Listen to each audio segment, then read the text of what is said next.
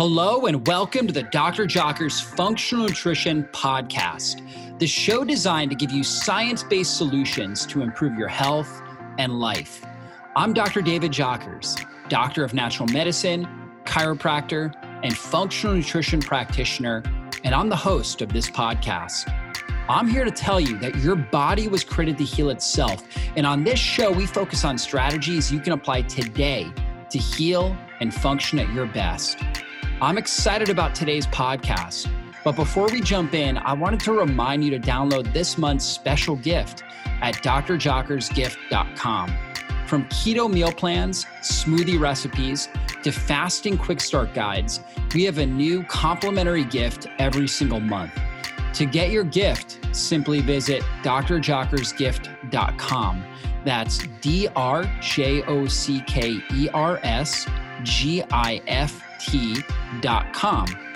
Thanks for spending time with me, and let's go into the show.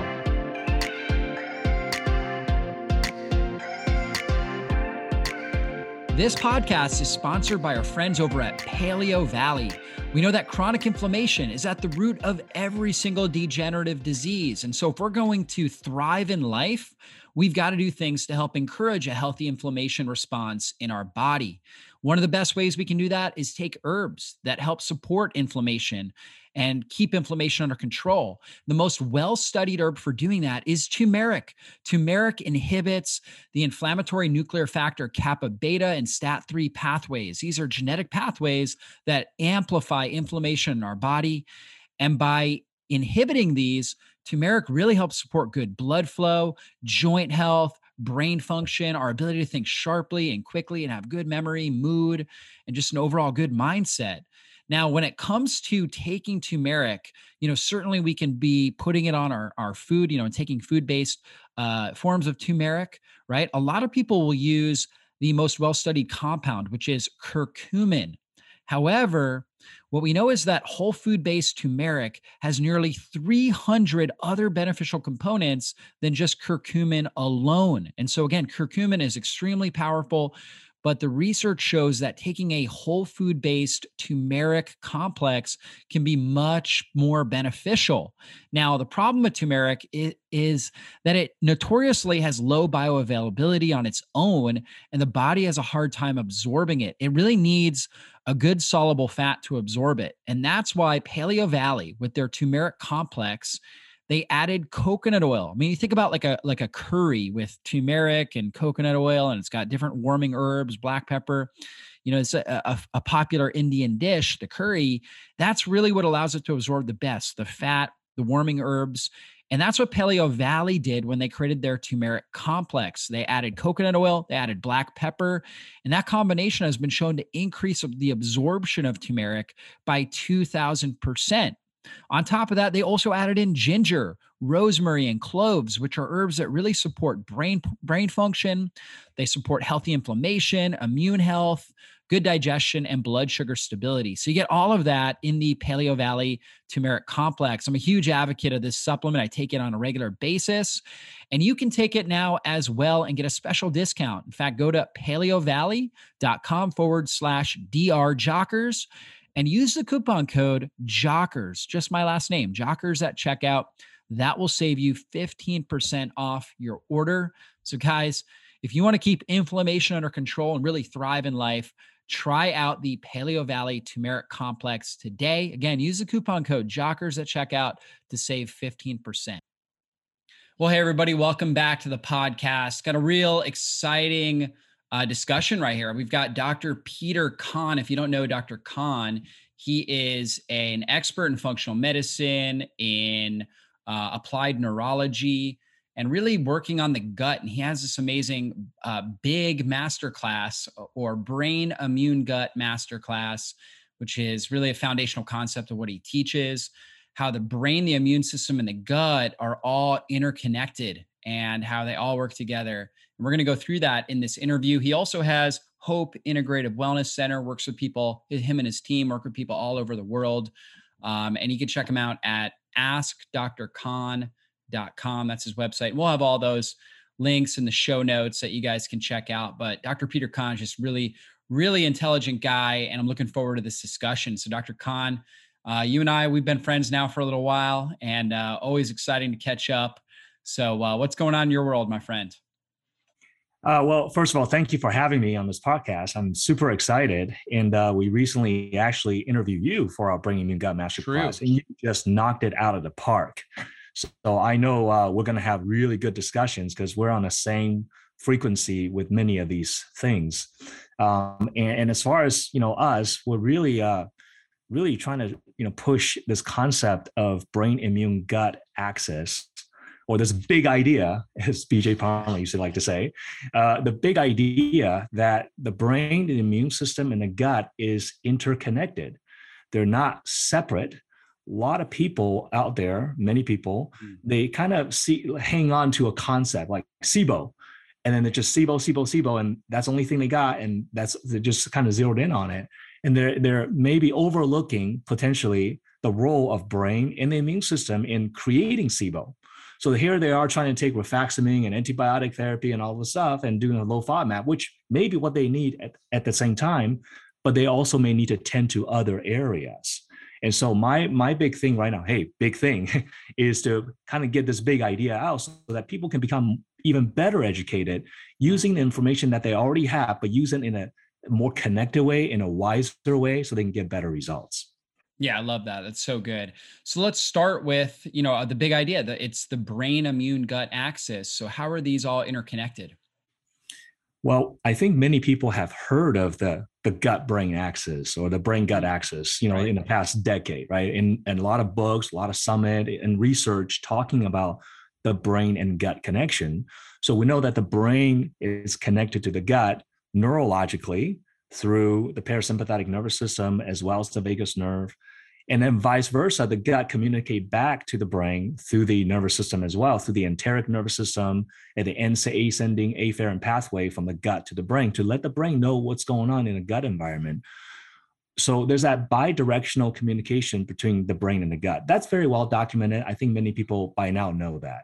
Yeah. I think what's been left out is the immune system between this go-between of the Mhm. brain and the gut, right? We talk about the brain gut and the gut brain, but what about the immune system's role in this? Because really, the way that the gut and the brain communicate with each other is not just neurologically, it's not just through peptides in a gut, it's also through cytokines, right? Much of this communication goes back and forth with cytokines. Now, Yeah. cytokines are immune messengers.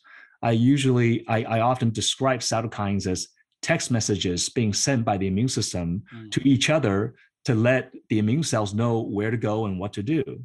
So they're immune messengers that create this communication superhighway, but it's really systemic, right? It's not just the vagus nerve. I mean, they can actually crawl out the vagus nerve. The cytokine actually do physically crawl out the vagus nerve. We actually have science that shows that. But it's a whole body thing where the cytokine systemically communicates information from the gut and the brain. So I think this is often overlooked. And what happens is people start to get confused about the symptom they're having. And like I said, maybe inappropriately assigning their symptom to what they assume to be a cause.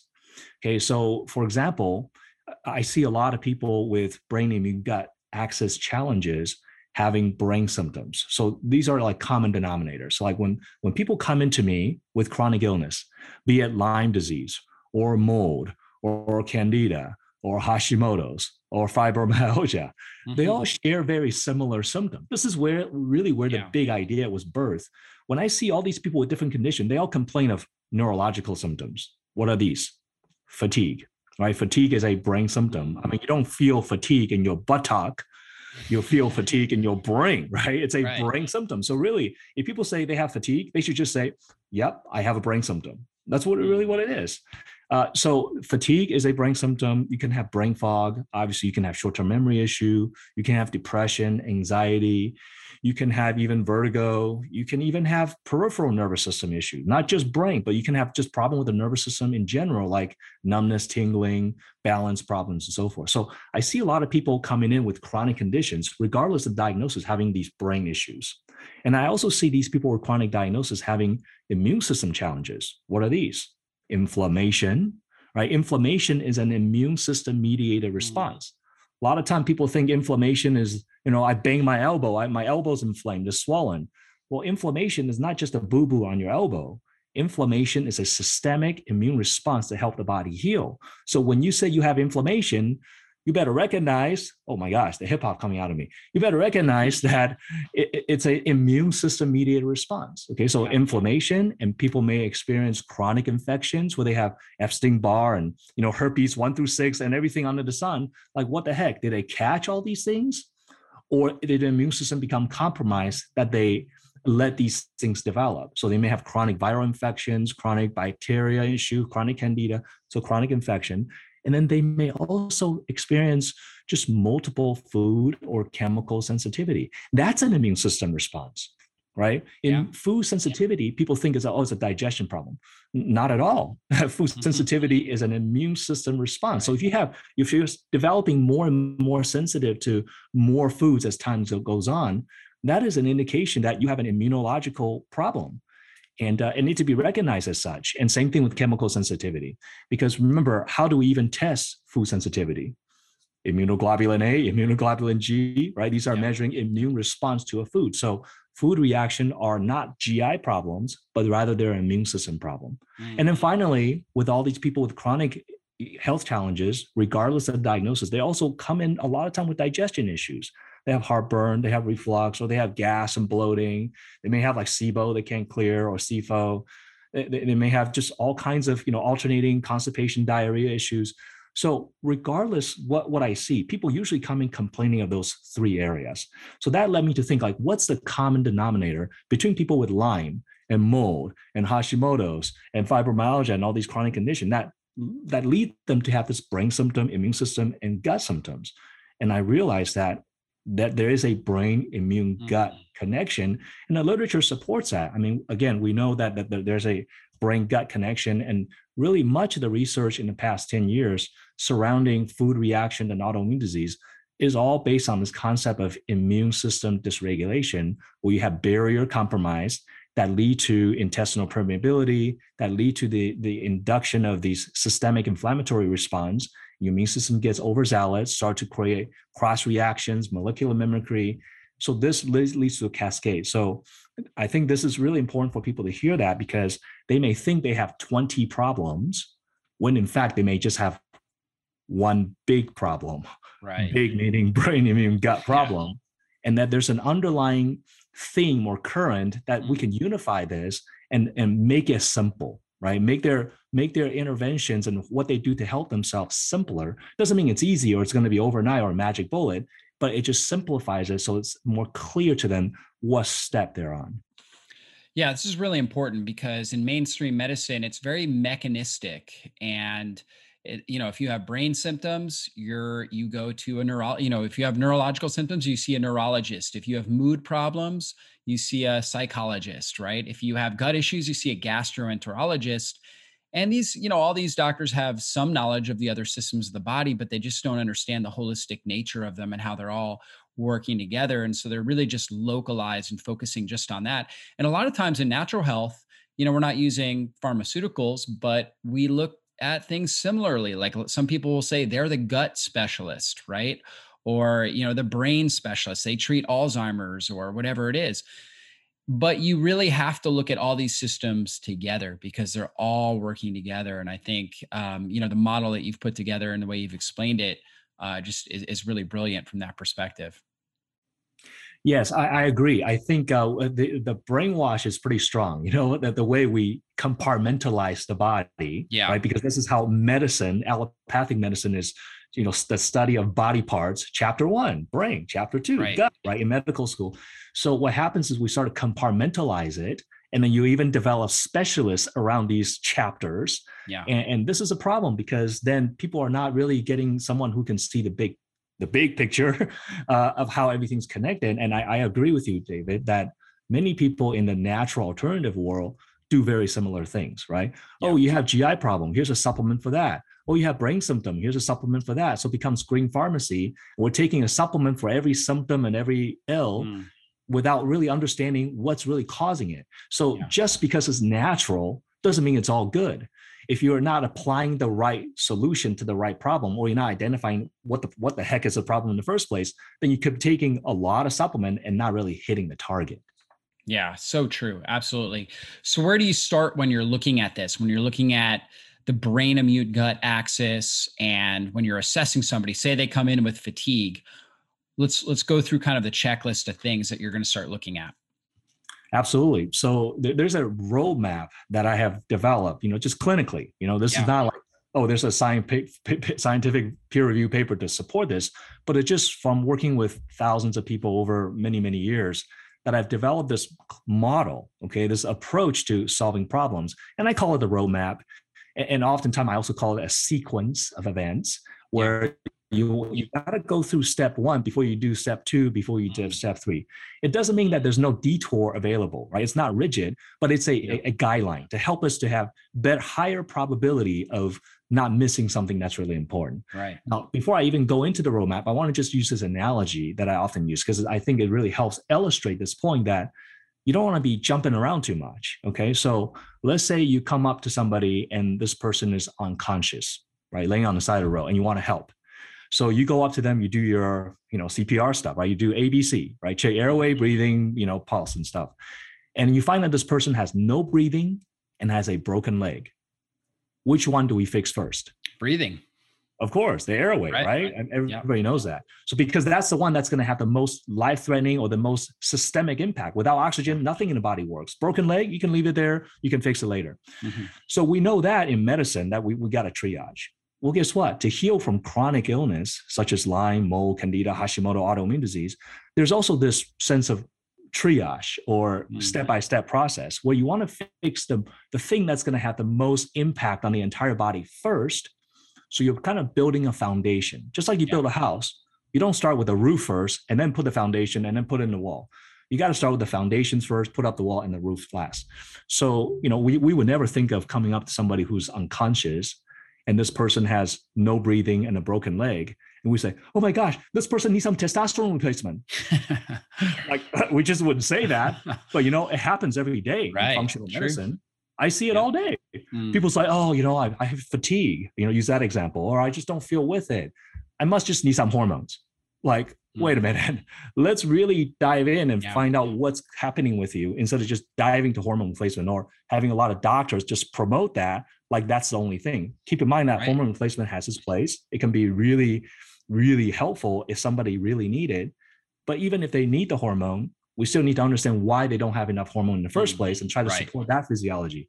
So that's kind of the analogy that I give. So with that said, what is this clinical roadmap? What do I see as often the most important thing or the thing that's overlooked in both conventional and natural medicine? Well, there's a kind of a three-step pyramid or three-step approach to it. The first step is fuel delivery. When it comes to helping someone with chronic illness, first of all, you have to make sure we're delivering fuel to the system.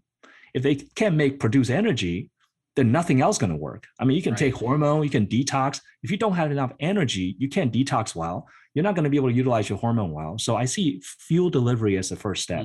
And within that fuel delivery, the first step within the fuel delivery is perfusion. Okay, so perfusion is how are we able to deliver oxygen to the tissue, to the working tissues? And within perfusion, there's two primary things that I look at clinically. Number one is, do they have enough blood flow, circulation? Now, this can be assessed through just checking the blood pressure. We can also do, capillary refill, feeling the skin temperature, or just taking an inventory. Like, do you have cold hands, cold feet? Does your nose get cold? Do you have poor nail growth or fungal nail growth? These are maybe signs of poor perfusion. Many times, many doctors just kind of like, oh, you have poor circulation, but it's not really focused upon. One of the things that I see very common is problem with low blood pressure. Okay. And so clinically speaking, no blood pressure normally should be 120 over 80. Some people, their blood pressure is just suboptimal. Okay. It's not low enough for them to pass out, but it's not good enough for them to feel great either. So for example, the blood pressure is like 100 over 65. Well, some people, maybe that's their normal. So then you have to correlate that with their symptom. Do you feel dizzy, lightheaded? Do you have orthostatic hypotension? When you change position, you bend over, get up, you get dizzy. If you do, then that lower pressure reading may mean something. right? Now, if it doesn't, then it doesn't. So we would never hang our hat on one test.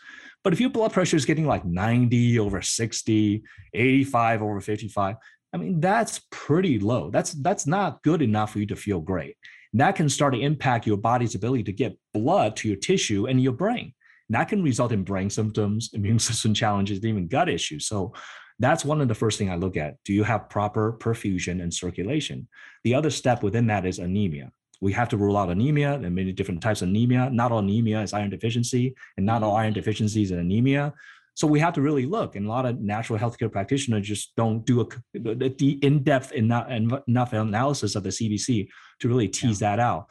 But if somebody's anemic, again, like we can take all the hormones and take all the supplements we want, but if we're not addressing the anemia, ultimately you cannot get oxygen to tissue, and that's going to be a problem. What should somebody be looking at for signs of anemia in their symptoms, and then also when they're looking at just a complete blood count? Like what should their RBC, hematocrit, hemoglobin, what's like kind of the normal optimal levels that you're looking at there? Yeah, I don't have the functional ranges in front of me, but typically we're looking at functional ranges. However, you cannot diagnose somebody with anemia unless their red blood cell hemoglobin hematocrit is actually below the laboratory range. Right. So you can't just look at it and say, oh, you're just a little bit below like the median of that number, you have anemia. Like we can't say that.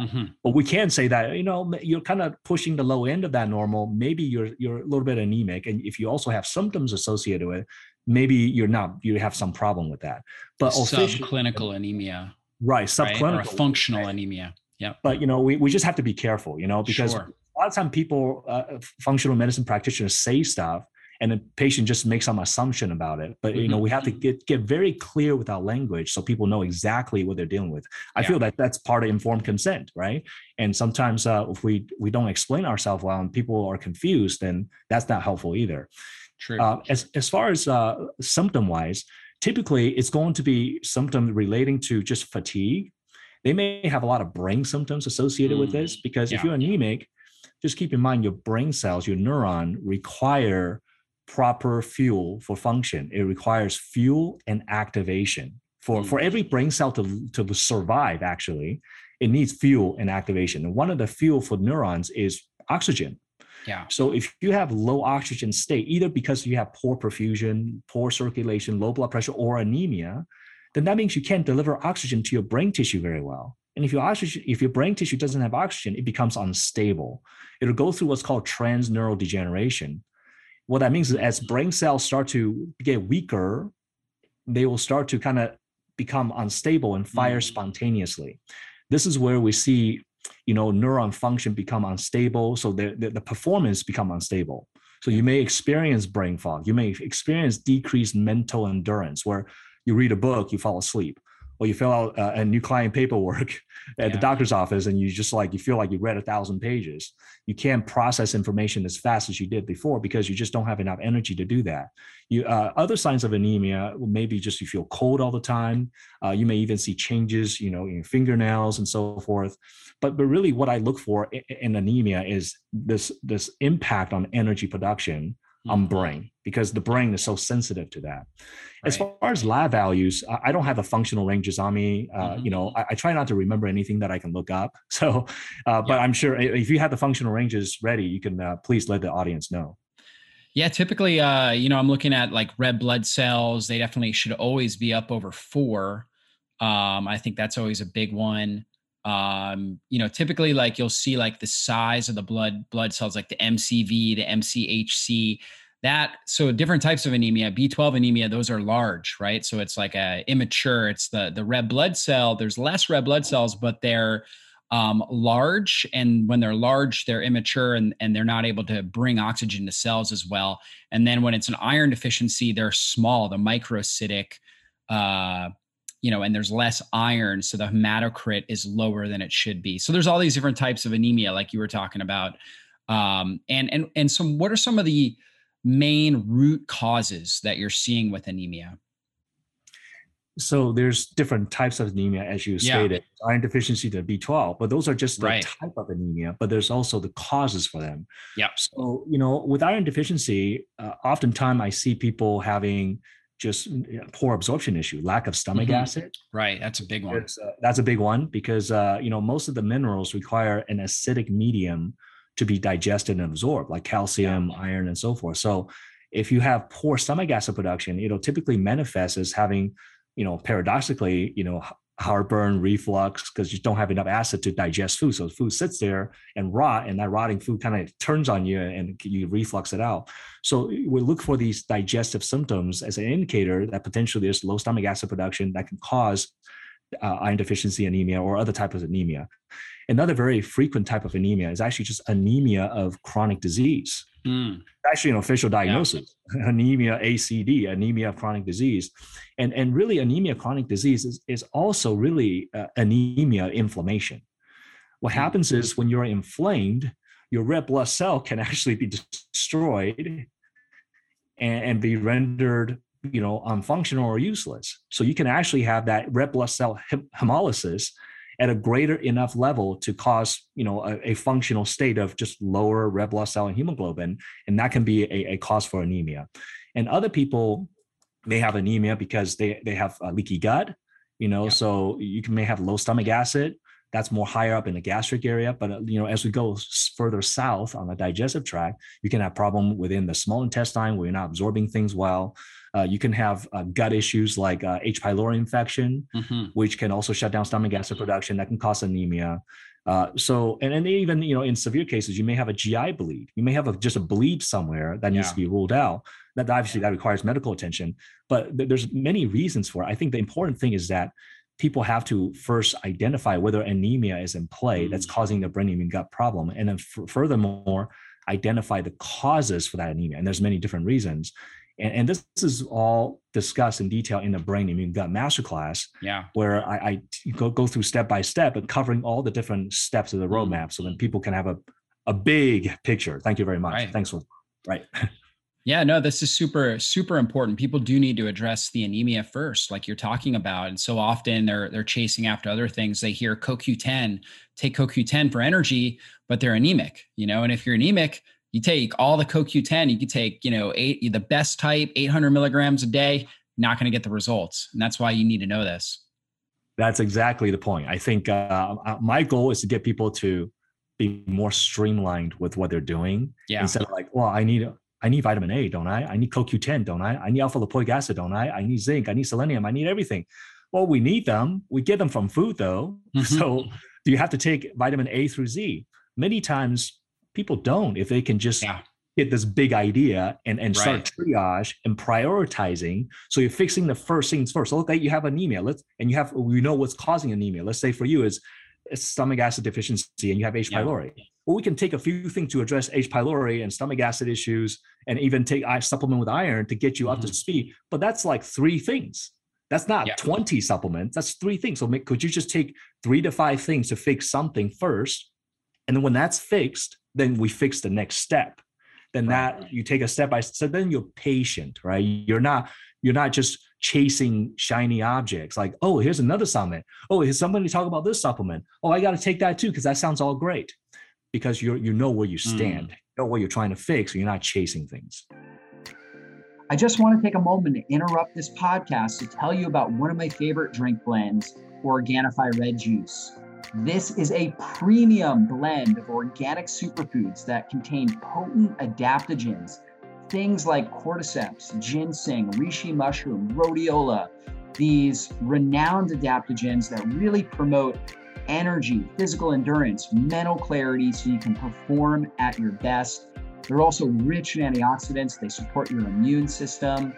And it also has beets in this. And beets are one of the best things for helping thin your bile, helping your body detoxify. They also help drive up nitric oxide in your blood, which helps with dilation and getting more oxygen into your brain and into all your different muscle tissues for better recovery, into your brain for mental clarity, into your heart. Your heart's able to function at a better level. Beets are one of the best things for your bloodstream, your liver, and your brain. That is in here in the Organifi Red Juice. On top of that, it's got this freeze-dried berry blend with blueberries, acai, pomegranate, and raspberry. These things are loaded with antioxidants like resveratrol, for example, and anthocyanins, which help with buffering oxidative stress, help support your immune system, help improve your skin health, helping prevent against wrinkles and age spots and sunspots. It's so powerful for your body. One of the best things you can drink after you've been in the sun. And if you just want energy throughout the day, I take a scoop of this, put it in water and drink it after lunch. It really gives me a great boost for, that post-lunch type of work process, right? So many people are getting tired right after lunch. This will help boost your energy, boost your mental clarity, and really help you. No caffeine in it, only 2 grams of sugar, loaded with antioxidants. You guys are going to love this. Organifi Red Juice. Check it out today at Organifi.com/DRJockers. Use the coupon code JOCKERS for 20% off. It tastes great, loaded with antioxidants, and will really energize your brain and your body. So check it out today. Yeah, that's so good. Now, in that category that you were talking about with energy production, so you mentioned perfusion. So you mentioned anemia and perfusion. What are things that you're doing to help improve perfusion? Let's say they have enough iron, right? They don't have an anemia, but they still have the cold hands and feet.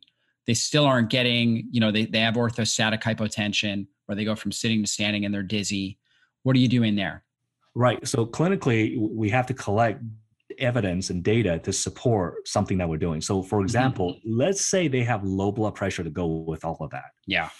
They have documented actually, it's 100/60 or below that, and it's low. And they also have orthostatic hypotension, they're dizzy, they have fatigue and all this stuff. Yeah. So then we look at, can we get the blood pressure up?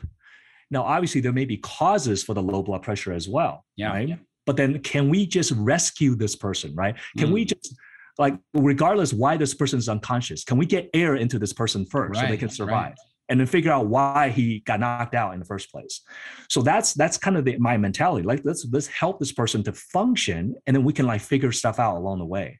Because without that first step, it's very difficult. So if they have low blood pressure, then we may give them just sea salt, right? Salt with water. That salt will create sodium retention, which will bring the pressure up. And that may just make a difference for them. Now, I would say though, clinically, having them take salt, it doesn't make their blood pressure go up overnight. Some people, some people it does. Some people it takes a long time because there's other reason for the low blood pressure.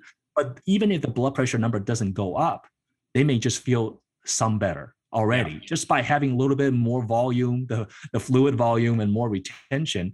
It's just enough to it's almost like a plant that's wilted because it doesn't have enough water. Yep. Now you get enough perfusion in it. The plant is okay, I got enough water in it to kind of support the structure now. Now I can stand up a little bit better. It may not be all the way thriving, but it can stand up a little bit better. So, and just keep in mind, I want to say this very, very clear that we're not treating the low blood pressure. We're treating someone with brain immune gut axis problem. And if they have low blood pressure and that's related to their problem, then we fix it. But we don't. So a lot of time people is well, I don't feel dizzy. I don't have nothing, but my blood pressure is 102/65. So Dr. Khan says low, so I got to take salt. Not necessarily if that low blood pressure is not causing problems for you, right? So it's always correlating with what's going on with you to see if it makes sense. But if you actually have low pressure, then taking salt in some water can be one of those strategies. Now, I talk about what are potential causes for the low blood pressure or poor circulation. If you have low blood pressure, and you also have hypoglycemia, which is the next step on the roadmap, oftentimes that can be related to adrenal gland dysfunction, right? Like a hypoadrenal pattern where if you're not making enough cortisol and aldosterone, which are all a hormone produced by the adrenal gland, then you can have this low blood sugar, low blood pressure pattern. So if both of those are present, and you also dizzy, you also have brain immune gut problems, then we say, potentially supporting cortisol levels could be helpful. So then we may bring on licorice root, which can extend the half-life of cortisol and just give them a little room, right? Just to give them a little bit more cortisol in the system. So then they kind of just don't wilt and they can actually start to getting the function back. And then we figure out, then why is your adrenal gland messed up in the first place, right? Just taking licorice root doesn't necessarily solve the problem. You have to find out why they have hypoadrenal function. Right. So true. And, going back to that brain immune gut axis as well, is that oftentimes with these adrenal issues, we're taught, it's an adrenal problem, but usually it's an issue where the brain, the communication pattern between the brain and the adrenals is dysfunctional. And so therefore the adrenals are not producing as much hormone because they're not getting the right signals from the brain. The brain's not quite sure how much signals or how much adrenal hormone is being produced. And there's just a dysregulation there. Absolutely. That's the HPA axis. Yep. And there's other, even neurological pathways through the sympathetic nervous system, how that innervates, and causes epinephrine production. So definitely there's a neurological brain influence on adrenal production as well. That's often overlooked. We just kind of take this Hans Selye model of adrenal phases of adrenal exhaustion, but it's more than that, because you can literally go from stage 1 adrenal to stage 7 adrenal fatigue overnight. Like take somebody with who get a flu, right? What happens there? You get overnight, you look like you have adrenal fatigue. It didn't take years to get there. So, there's things that can shut the adrenal down from a neurological standpoint, and even cytokines. Yes, that's a great point. Yeah, for sure. And so again, you're going back to energy delivery. That was like the first thing. I think you categorized it differently, but you talked about perfusion, you talked about anemia. The next step then would be what? Blood sugar? Yeah, absolutely. So that's why I harp on that blood sugar all day long. And I had a great interview where you gave tons of just really great information on blood sugar. And I think this is underappreciated. I think this is where a lot of people are chasing the heavy metal detox. They're chasing the antioxidant, the CoQ10, they're chasing, the candida and the mold. And they're forgetting about, is your blood sugar stable? Now, many times the blood sugar could be unstable, either high or low, or just high and low, because they have mold or candida or metal issue. It can, right? That those things can disrupt cortisol level, cause inflammation, cytokines, which can cause spikes in blood sugar. But I think a lot of times, just most commonly though, most commonly, not everybody, but most commonly, most people just have problem with their dietary intake, and that they're eating foods that causes blood sugar spikes and lows. So by just eating in a way that's conducive to that, based on their pattern. So what that means is there's two main types of blood sugar dysregulation. One is hypoglycemia, and the other type is insulin resistance, where you tend to have the higher blood sugar. So, if you have hypoglycemia, then your goal is to prevent the hypoglycemia from taking place. I want to kind of just say something here about hypoglycemia. I think the symptom of hypoglycemia typically is, you get hangry, right? You get lightheaded, shaky, irritable, and forgetful, and you feel like you'll pass out if you don't eat. These hypoglycemia symptoms are not blood sugar symptoms per se, they're brain symptoms. When you feel shaky, lightheaded, irritable, what is that? That's your brain going through transneural degeneration because it doesn't have enough fuel and start to become unstable. So it's fluttering. It's like a light bulb that's just fluttering, or candles about to burn out. It's just unstable. So it's all flickering and the light's not giving constant output. That's what's happening with your brain when you feel that. And when you go through that, you start to risk losing brain cells. Literally, some of your brain cells will just not make it. The weaker ones that need to be pruned out, the one that's been injured before from a concussion, those weaker ones are the one that's going to crap out first from not having enough fuel delivery. So then you're basically accelerating neurodegeneration without really needing to go through that. All you have to do is just pay attention to your dietary habits. So in people who are hypoglycemic and you feel that hypoglycemic symptom, you really have to eat small frequent meals or eat, to prevent that symptom from taking place in the first place. Because when that happens, when that symptom takes place, you already probably lost some brain cells. And that's not something you want to do. And when those weak brain cells die too, they're spilling out toxic components that cause more collateral damage around them as well. So they end up weakening all the brain cells around them.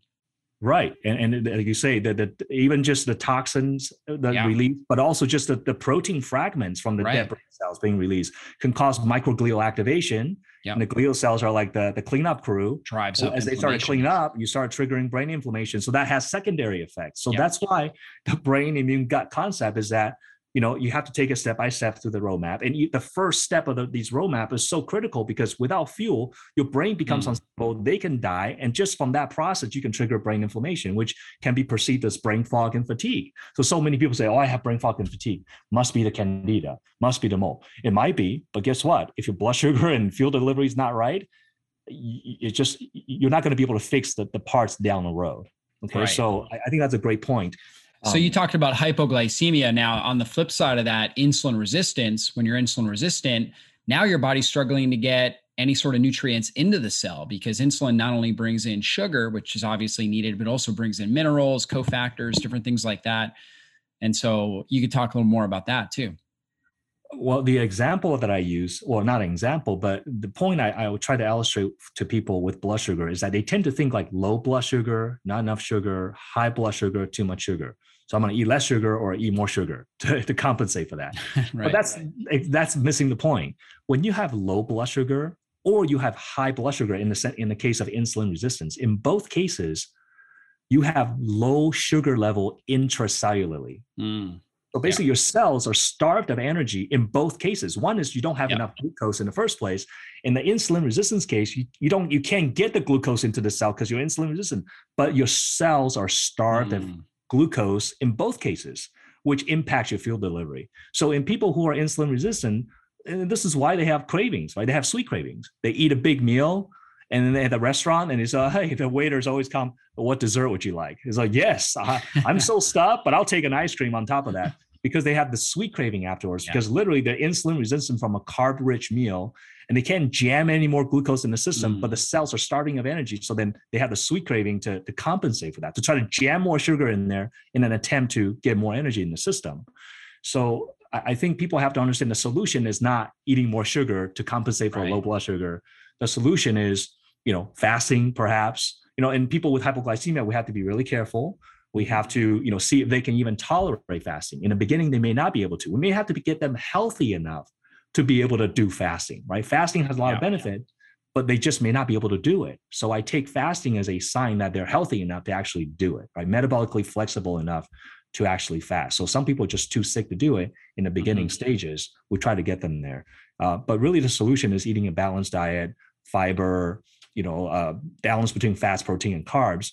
So it's not necessarily this extreme. Not everybody can do the same thing, right? Not everybody can do keto and not everybody can do fasting, but those that can benefit from it, they'll benefit tremendously from it. And those that aren't ready yet, we get them ready for it so that when they do keto and fasting, they'll have a much better experience with it. Yeah, it's all about improving metabolic flexibility, your ability to go between burning sugar for fuel or burning fat for fuel. That's really the key there. And so some people, are on opposite ends of the spectrum there. And it's all about improving that level of metabolic flexibility. So we talked about, getting the fuel right. So we start working on that. We address those areas. What's the next step that you're looking at? The next step, we're still in fuel delivery. Now I have a take on it. It's just my way of kind of seeing fuel delivery. The next step in the fuel delivery, there's three parts to it. There's perfusion, there's a blood sugar. The next step is actually just digestion. Yeah. Because if you can't digest your nutrients, you're not delivering your fuel anyway. So you can eat the healthiest or most organic food. You can eat some exotic berry from the Himalayas that's blessed by the monks. You're not getting the nutrient in your body if you're not digesting your food. Now, digestion starts at the brain level, right? Like digestion starts like with you sitting down and relax and not eating in a fight or flight state. Because how's that going to promote digestion? Digestion starts from seeing the food, smelling the food, and eating with good company. And digestion starts with mastication, chewing your food. So I think people's like, they want to take a lot of stuff. Like they start digestion with like, I'm going to take probiotics. Well, you're fixing the digestion from the other end. Digestion's from the top, starts from the top. So we always start from the top of digestion. Are you eating in a proper way? Are you chewing your food? And then really, then the next step beyond that is stomach, right? That's the next place. After you swallow your food, where does it go? It's to your stomach. So that's really where I look at a lot. I look at, are they able to digest? Do they have enough stomach acid production? Do they have any pancreatic enzyme needs? Is a gallbladder working to secrete bile to be able to emulsify fat? So that when I say digestion, I mean the upper part of that, right? Because below that, you have the small intestine, colon, and that's more about absorption. When I say digestion, I mean just the beginning stage of breaking down the food. And I think most people, they just forget to chew, or they're so eating so stressed. They're so stressed about candida and mold and taking 100 supplement that, and they're worrying about the condition rather than just being present with the food and enjoying the food. That's a starting place. Certainly, you can have vagus nerve dysfunction. Certainly, you can have all that can impact your digestion from a neurological perspective. Yeah. We need to assess that and address it. But I think it starts with the mindset of eating, and it starts with chewing, and then we work on the gastric area, and even looking at pancreas and gallbladder as far as these accessory digestive organs to make sure they're doing the job they're supposed to do. Yeah, it's one test that I'll have people do is I'll have them eat a steak, right? The steak test, and see how they feel after a few hours, right? And if you feel good, it's a sign you're producing enough stomach acid. If you're not, if you're feeling gas, bloated, acid reflux, sign you're not producing the right amount of stomach acid. And then you can do that with like a fat bomb or something like that, or just like a something, a keto fat bomb where you've got basically it's like coconut and chocolate mixed together. And that way you're really testing your bile flow, right? So again, do you feel good after eating that over the next few hours? You just eat it in isolation. And then we do the broccoli test, which is really testing pancreatic enzyme production, right? Are you able to break those down, or do you have bacterial overgrowth and poor enzyme production from the pancreas? You kind of see how you feel and how you respond when you're doing those things. What are you doing to test those different areas? Are you looking at specific labs? Are you looking at symptoms? Yeah, a lot of it is just, and in fact, in my master class, in our program, we're teaching people how to self-assess, right? Because some people, they can't make it to the doctor, or they can't go to the doctor. So we try our best to teach them how to self-identify the symptoms associated with gastric issue or bile flow issue or pancreatic enzyme insufficiency. So we have a whole section on that discussing these symptoms, and some of these you talked about. You can do a challenge, right? I love the steak test. I love that. I'm gonna steal it. So I'm gonna go to Ruth Crest today. To Big steak and see how you do. I'm gonna challenge it. But anyway. But a lot of it's just through understanding symptoms. Now, symptom is a guide. So then symptoms leading you to the indication that, or suspicion that there may be something going on there. You can always confirm with the lab. And so on the lab test, we might just look at, protein levels, albumin, globulin levels. We may look at the various minerals. That's typically even on a comprehensive metabolic panel, calcium, magnesium, iron, phosphorus, to see if those levels are globally low. So if it's like, most people don't realize you need stomach acid to really absorb those minerals effectively. A lot of people think about stomach acid and, they think about protein, maybe B12 and iron, but they don't think magnesium, calcium, all those things so important. Yeah. So we look for global, just like, wow, everything's low. So you probably don't need to take one of everything. Right. You probably just need to improve your absorption. Right. So then there's indicators on labs, and you can also do stool tests. We can look at pancreatic elastase as an indicator. You can even look at beta glucuronidase as a kind of indirect indicator of bile, issues. Yeah. So there's things on lab work that can give us a clue, and then you have to correlate with your symptom to see if it makes sense. So again, we talk about this in depth in the Brain Immune Gut Masterclass and in the program, so then people can actually be self-sufficient and be self-empowered to understand what's going on with them and be able to begin to apply some interventions themselves. And if they need help beyond that, then obviously they can schedule with a functional medicine doctor like yourself or me to dive further. Yep.